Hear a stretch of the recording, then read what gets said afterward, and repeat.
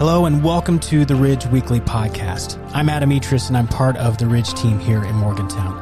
The past few years have been challenging for all of us. We have experienced many losses and have grown weary. But what have we learned through this trial? Have we stopped to grieve? Can we be better prepared for the trials we may face in the future? Listen as Andrew Archer addresses some of those questions in a talk from Take Time, an encouraging series that will help us slow down and learn what God may be wanting to teach us in the days ahead. Good morning, y'all. So there's a Greek myth, is known as the myth of Sisyphus. And there's a couple different versions of the myth, but they all revolve around this one guy, Sisyphus, right?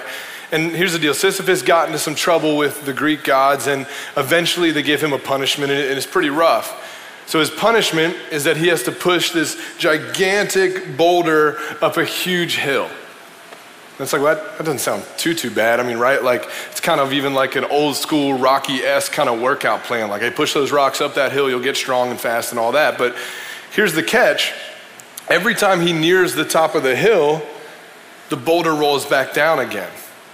And again, and again, and he can never reach the top. He can never accomplish what he set out to do. And here's the thing, he's sentenced to this fate for eternity. Day in and day out, pushing the boulder up the hill, never making any real progress, never getting a single break. Sounds pretty exhausting. Can anyone here relate? Do you ever feel like that? Like life just never stops, like there's always something to be done. There's always someone that needs your attention. That there's no way that you could ever truly rest. I mean, for most of us, I imagine this is the case. I get to spend a lot of time with middle school, high school, and college students, and when I do that, and I'm just like, hey, how's it going? How are you doing? Pretty much through the whole range, the majority of the time, the answer goes something like, man, I'm tired. I'm just stressed. I have so much going on. I'm just trying to make it through this week or next week or these couple of weeks. I'm so busy with school and with homework and this test and work and sports and practice and games and band and rehearsals and you name it, they're doing it. I think the same thing is probably true for most of us adults as well. See, I think we're all extremely busy and I think we're paying for it. But I don't think that should really surprise us. I mean, we live in a 24/7, 365, never stop culture. The culture tells us that we need to hustle and we need to grind and we need to push and go. Like I said, everyone I talk to seems really busy, and I think that busyness is both seen and worn as a badge of honor, as if the busier we are somehow makes us more valuable. I mean, our culture tells us you are what you do. The things that you do are the things that give you value. And so if you are what you do, we naturally get this urge to do more and to do more and to do more so that we can prove that we're successful, so that we can prove that we have value, so we can prove that our life has meaning. And I think this is so prevalent in our culture that our culture is addicted to work.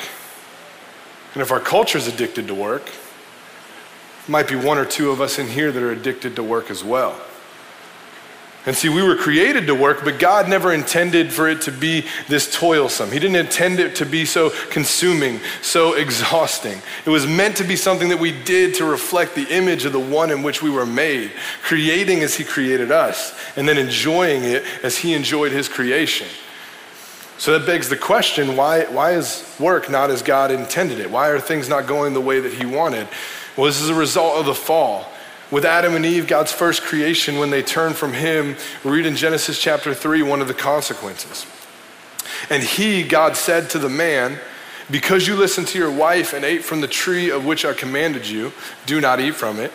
The ground is cursed because of you. You will eat from it by means of painful labor all the days of your life. It will produce thorns and thistles for you, and you will eat the plants of the field. You will eat bread by the sweat of your brow until you return to the ground, since you were taken from it. See, I think a lot of us are a lot like Sisyphus, right? Like we experience a never-ending cycle of work and busyness. And while a large part of that is due to the fall and the state of humanity today, I think a lot of that has to do with how we choose to live our lives. Like Bruce said, we're continuing our series, Take Time, this morning, right? We're taking a few weeks to just think about and process the insanity that we all went through together over the past couple of years, and then thinking, man, how can we move forward living the full and abundant life that God has offered us? And while the vast majority of what happened over the past couple of years was terrible, was hard, was awful, was bad, I think there's probably a couple lessons we could have learned, but we clearly really haven't. I mean, right, most of us were forced to stop going to work, to stop doing all of our activities, to stop all the ways in which we were living life before. And for those of us that didn't, what happened was maybe work picked up like crazy, right? Maybe you worked in the medical field and work was the craziest time of your life these past couple of years. And I appreciate the work that you put in, but the reality is everything else in your life came to a stop. And I think what happened is like, thanks, Nikki. Okay. All right, we'll use this guy. There we go. The problem is, what happened is we had this pendulum swing from this old normal, the way that we were living our lives pre-pandemic, the way we talk about it now. And things were swinging all the way so fast over into this thing we called a new normal, right? But this new normal, it was something that was kind of always changing. We were always figuring it out. I still don't even really know what that means. But I think what's happened is we've swung from this new normal all the way back to our old normal. To mostly, we're living life the same exact way we did before these past couple of years. And I think the problem with that is that our normal, I'm not sure if it works. I mean, our normal is overworked.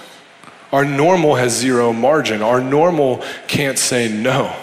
Our normal is overburdened. It's busy and it's restless. Our normal isn't working. So if our normal's not working, well, what's the solution? I think the solution for us is to take time to stop, rest, delight, and worship. See, while God designed us for work, he also designed us for rest. We see this rhythm in the story of creation. For 6 days, God is working, creating everything. And then on the seventh day, we read what happens in Genesis chapter 2. It says, so the heavens and the earth and everything in them were completed. On the seventh day, God had completed his work that he had done. And he rested on the seventh day from all his work that he had done. God blessed the seventh day and declared it holy. For on it he rested from all his work of creation.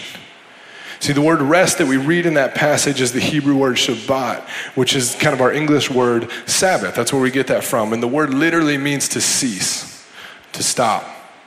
By taking this 24-hour period out of our week, 1 out of 7 days, we are to stop. And if that's what that word means, then we are in the same way that we are to bear God's image by working and creating. We're to bear God's image by resting, by stopping. And I think this is the rhythm that I believe our lives are most missing, this work and rest. However, the idea of stopping and resting, it clearly did not come so easy for the Israelites, because even though God designed it into the rhythm of how we're to live our lives, he eventually instituted it as a command for them to follow, to remind them of it and to kind of convey how important it is. We see this in Exodus chapter 20. It says, remember the Sabbath day, the stopping day, the ceasing day, to keep it holy. You are to labor 6 days and do all your work. But the seventh day is a Sabbath to the Lord your God. You must not do any work. You or your son or daughter, your male or female servant, your livestock or the resident alien who's within your city gates. For the Lord made the heavens and the earth, the sea and everything in them in 6 days. Then he rested on the seventh day. Therefore the Lord has blessed the Sabbath day and declared it holy. See, God gave his people a day to enjoy a piece of the ultimate Sabbath rest that we were designed for and the rest that was to come. The rest that he longs to restore us all back to, and that day is the Sabbath. And it's important to note that God gave this before he commanded them to remember the Sabbath. It predated that command, right? It was built into our design. It predates the law, because the law is something that we're no longer bound by because of Jesus and who he is and what he's done, but it still provides us an illustration to learn from how God has created the world and how he has ordered us to exist. However, the cool thing is, right, this stopping, this resting, delighting, worshiping, it's so important that God not only established the Sabbath in our design that predated the law, but he created an entire system for his people to take time to do these things for their entire lives. It's really cool. The second part we see of this system is found in Leviticus chapter 23. It says, "The Lord spoke to Moses, 'Speak to the Israelites and tell them, these are my appointed times, the times that the Lord will proclaim as sacred assemblies.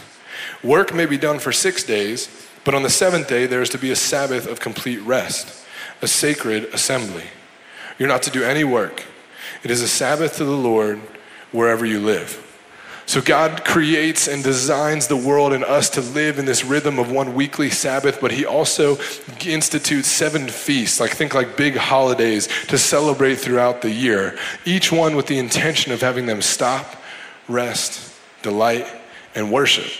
And I'm not going to go into detail about those feasts right now, but they all do one thing. They're all meant to be points in time for us to, if we're drifting away, if we're turning away, points for us to stop everything we're doing and to center ourselves back again on God, on our true north, our Creator.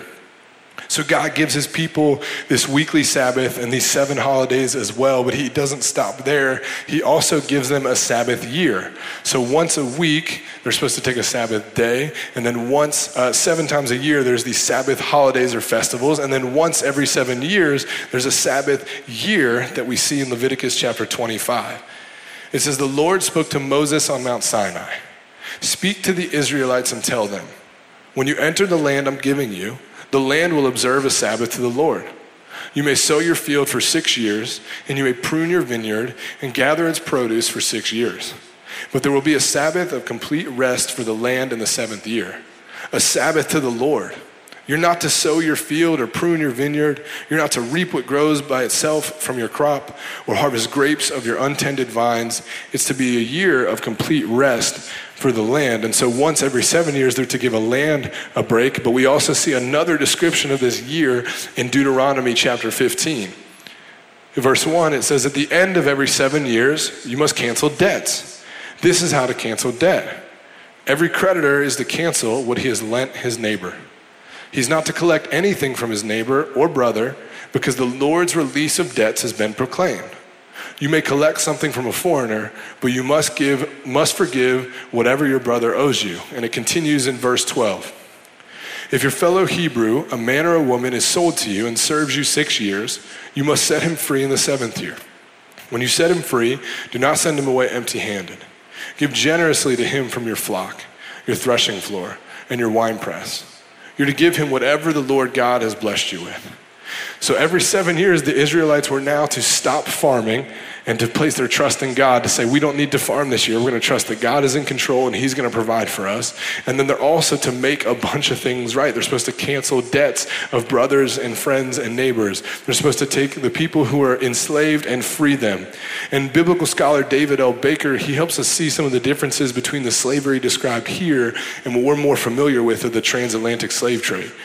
He says this: "When someone became bankrupt in the ancient world, he was often forced to sell himself or his children into slavery in order to pay his debts. So it's stipulated that an Israelite who's impoverished to the extent of becoming a slave of another Israelite may only be held for a maximum of 6 years before he's released. In other words, he's not a slave in the full sense of the word, but he enters into a working contract as a bonded laborer, a hired worker, for a limited period of time. So God uses these Sabbath rests not only for kind of the personal betterment of the people, for them to be able to stop, rest, delight, and worship, but also for the goodness of God to be experienced in the whole of the community, for what he wants for his people. And so we've seen, right, there's a weekly Sabbath, 7 feasts or holidays each year. There's a Sabbath year every 7 years, but God also gave them this really neat one called the Year of Jubilee. And it's in Leviticus 25, we find it, and he says this: "You're to count 7 sabbatical years," so those Sabbath years, 7 times 7 years. So the period of the 7 sabbatical years amounts to 49. So every 49 years, then you're to sound a ram's horn loudly in the 7th month on the 10th day of the month. You'll sound it throughout your land on the Day of Atonement. You're to consecrate the 50th year and proclaim freedom in the land for all its inhabitants. It will be your jubilee, when each of you is to return his property and each of you to his clan.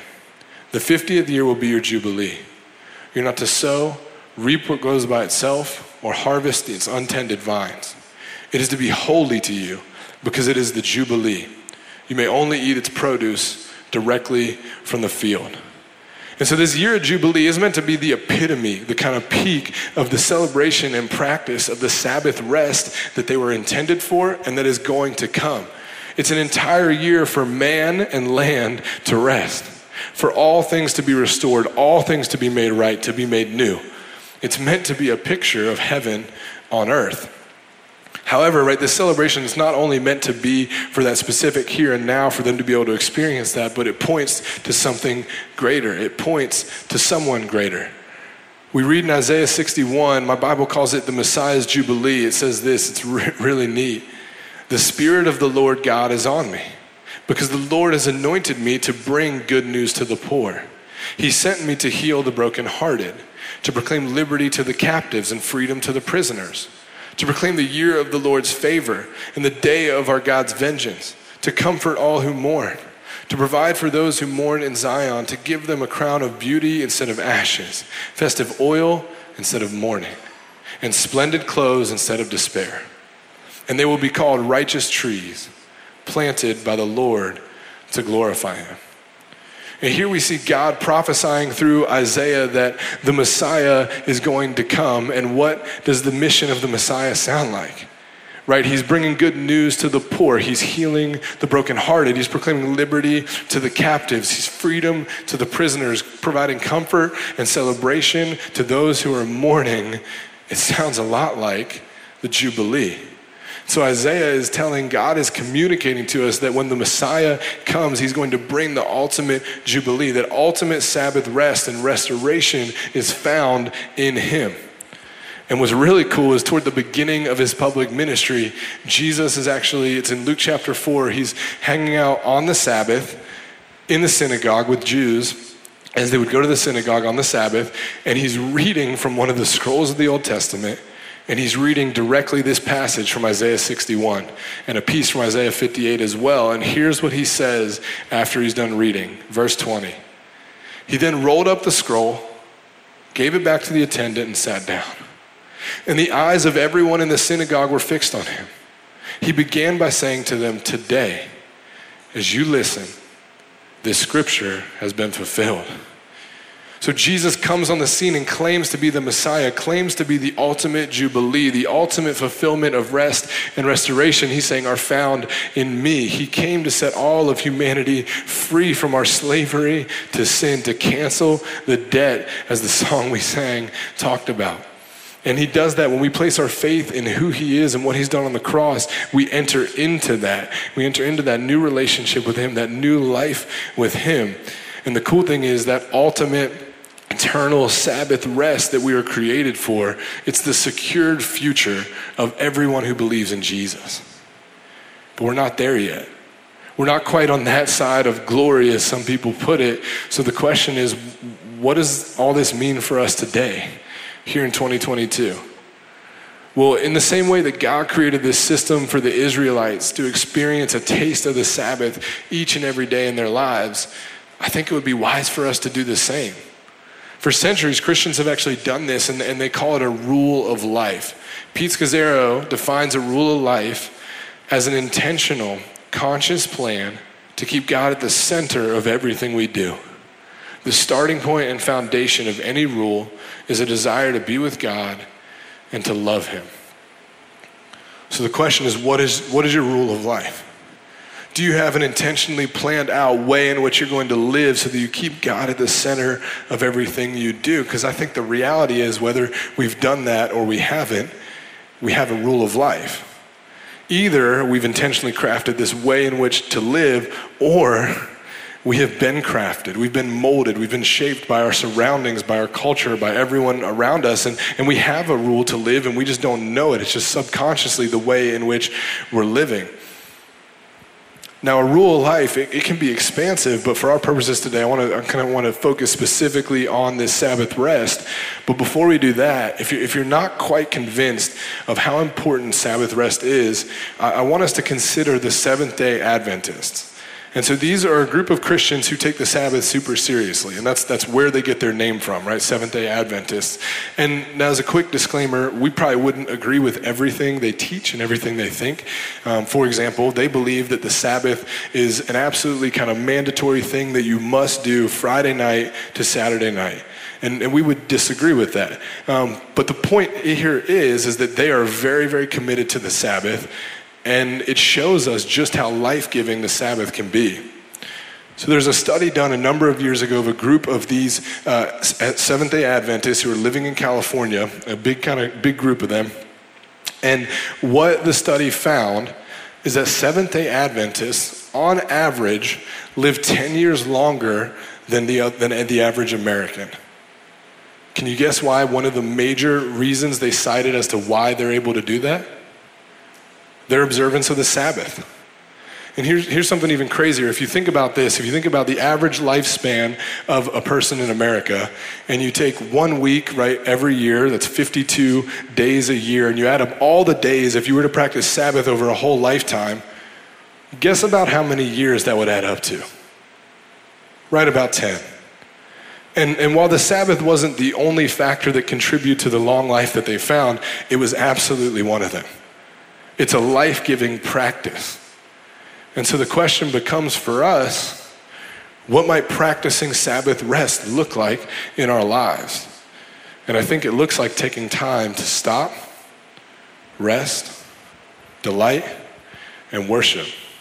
Right? Stopping is pretty easy. It's taking a break from all work, paid and unpaid. And what happens when we're stopping from our work, we're saying, God, we trust you. I don't need to be working right now. I don't need to be grinding right now. I don't need to be trying to earn more or do more or whatever. I trust that you're sovereign and you're in control and you're good and you love me and you're going to take care of me. And that's a really hard first step to take, but that's the first step of Sabbath, that intentional stopping. And then resting, right? Resting, pretty simply, actively doing things that are restful for you. And that's not very complicated, but I don't think we're very good at rest. For us, rest often looks like turning on a screen and turning off our brain for hours on end. And while it's not outright bad to watch a movie, to play video games, scroll social media, whatever it is, I don't think that those things rest us in a substantial way. They don't refresh and renew our souls. That's why they call it vegging out. And so the first way, if we were going to really practice resting, the first thing to do is to practice resting by resting in the finished work of Jesus. Knowing that we don't have to prove ourselves. We don't have to do things to earn our worth, to validate ourselves and show that our life has meaning and purpose and that we matter because of what Jesus has done on the cross. What he did on the cross is proving his love for us. That no matter what we've done, good, bad, and different, he says, I love you and I want you in my family. And so we rest in that finished work that he's done for us. And then after that, I think resting can look really different for everybody. I mean, maybe your job is super active, right? And so resting for you might really be like, I need to give my body a break and chill out on the couch for a while. And that's okay and that's good. For me, one of the most restful things that I get to do is play basketball with people on Saturdays. That's when my family practices Sabbath on Saturdays. And so I try and wake up and play basketball. And it's super restful because I get to be with a bunch of people I enjoy. I get to do something I love to do and get a little bit of workout while I'm doing it. And so it's really good for my soul to be doing that thing. So what is restful for you? It varies from person to person. And here's the next thing, delighting, right? Delighting is taking time to enjoy the Creator and the good gifts that he's given us. And one of I think the best ways to be able to do that is sitting down with somebody. It might be a friend, could be a brother or sister, could be your parent, spouse, whoever, and just talking and reminiscing on the things that God has done in your life, the things that he's given you, the ways he's been faithful, the ways in which he's blessed you, and holding that gratitude and even saying it out loud. I think doing that is going to help grow in us a delight and a love for God because of the ways that he's been faithful to us. And lastly is worship. And that's really what Scazzero, I think, is getting at when he's talking about that rule of life, taking time to properly keep God at the center of everything we do, intentionally taking time to turn our eyes up to him. Right? That could be reading scripture. It could be taking time to stop and pray. It could be listening or singing worship music. It could be having intentional conversations with friends about God, but it's that turning, that reorienting ourselves, doing things intentionally to do that, because that's what we know is best for our souls. And so I think those are kind of 4 things to think through as you're trying to practice Sabbath, as you're trying to put this into practice, but it also helps me to break it down in 3 different categories to develop this rhythm of Sabbath. And the first is daily Sabbath. How can I rest, stop, delight, and worship each and every day? It can be as simple as just taking a few minutes to pray or read. For me, one of the best things I've been doing the past couple months is using this app called the 1 Minute Pause app by John Eldredge. You should definitely check it out. And it reminds you twice a day to stop and to rest. And I don't know about y'all, but I can't sit still for more than a minute, and so that can be really difficult. And so what I do in this app, it has these kind of guided prayer times that help me focus and help me kind of recenter myself on God and who he is. And if you would kind of push back a little bit and say, man, I don't have time to do that every day, I think if you looked at your screen time tracker app on your phone, it would probably disagree with you.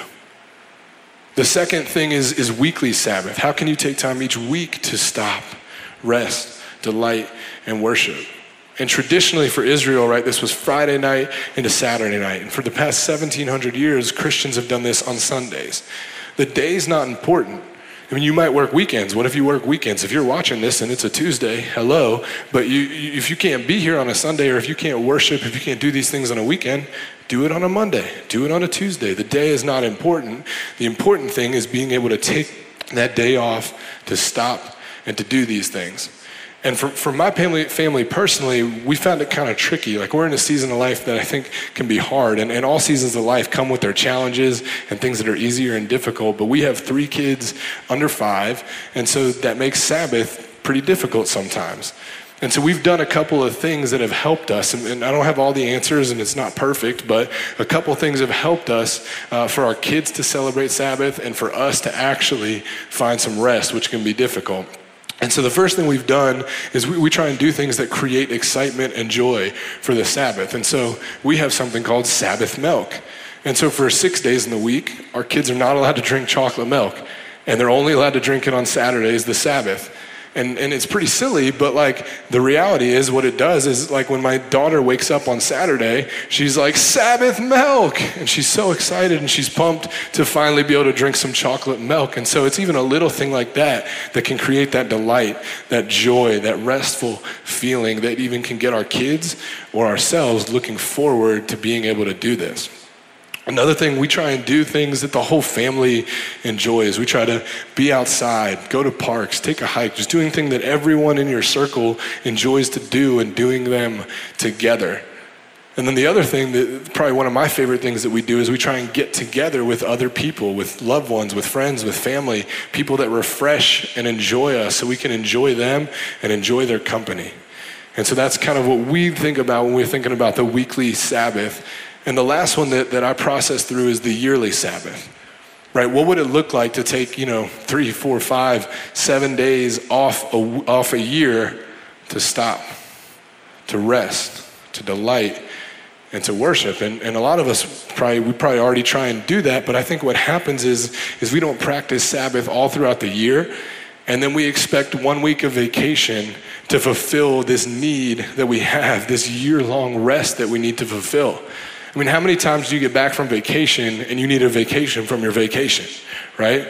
I think I talk to lots of people, and that's how we feel after vacations, and that's because we're putting all of our weight of our rest for the entire year based off of 1 week. But what if we were to intentionally build in this yearly vacation into a rule of life that doesn't have to carry all that weight? It can be something we do when we're taking daily Sabbath, taking rest, taking weekly rest, and it can just be an exclamation point on a year of us already resting and turning to God. I think it can be a super special time for us. And it doesn't have to be luxurious. It doesn't have to be expensive. It could be a staycation, whatever works for you, your family, your situation. The point is just taking that extra time once a year. And now that might all seem overwhelming, right? It might be a little bit overwhelming, but the goal here is not to have rules that weigh you down, but rather help you to take time to stop, to rest, to delight, and to worship. And this is how we think about it for our family, but you might think about it differently, and it might play out and look very differently in your family, and that's okay. Meet the limitations and then the reality of your season of life with grace and with joy. Practicing Sabbath, creating this culture, this rhythm, this rule of life, it's not something to stress about getting perfect, but rather it's a life-giving gift from God that we desperately need. It's something that we need to practice every day, every week, every year, and we'll get better at as time goes on. And we have a long way to go still, but we try to do it, and we don't always do it. We don't always practice Sabbath on Saturdays, but we try to, and if we miss one, we don't beat ourselves up. We just look forward to the next time in which we can do that as a family. And the hope this morning is that there's been good insight. Right, there's insight is a really good thing. We need it to change, and insight is fun, and we like learning new things, but change is the hard thing. And change is the thing that actually brings lasting benefit. Right, the ball is in all of our courts to make a choice. Do we want to continue to live the 24/7, 365, grind rat race that the culture sells us? Or do we want to experience the incredible rhythm of God and his people? Thanks for listening to the Ridge Weekly Podcast. If you'd like to hear more messages now, you can check out our past series at theridge.church/messages or download the free Ridge app. Thanks again for listening, and we will see you next time.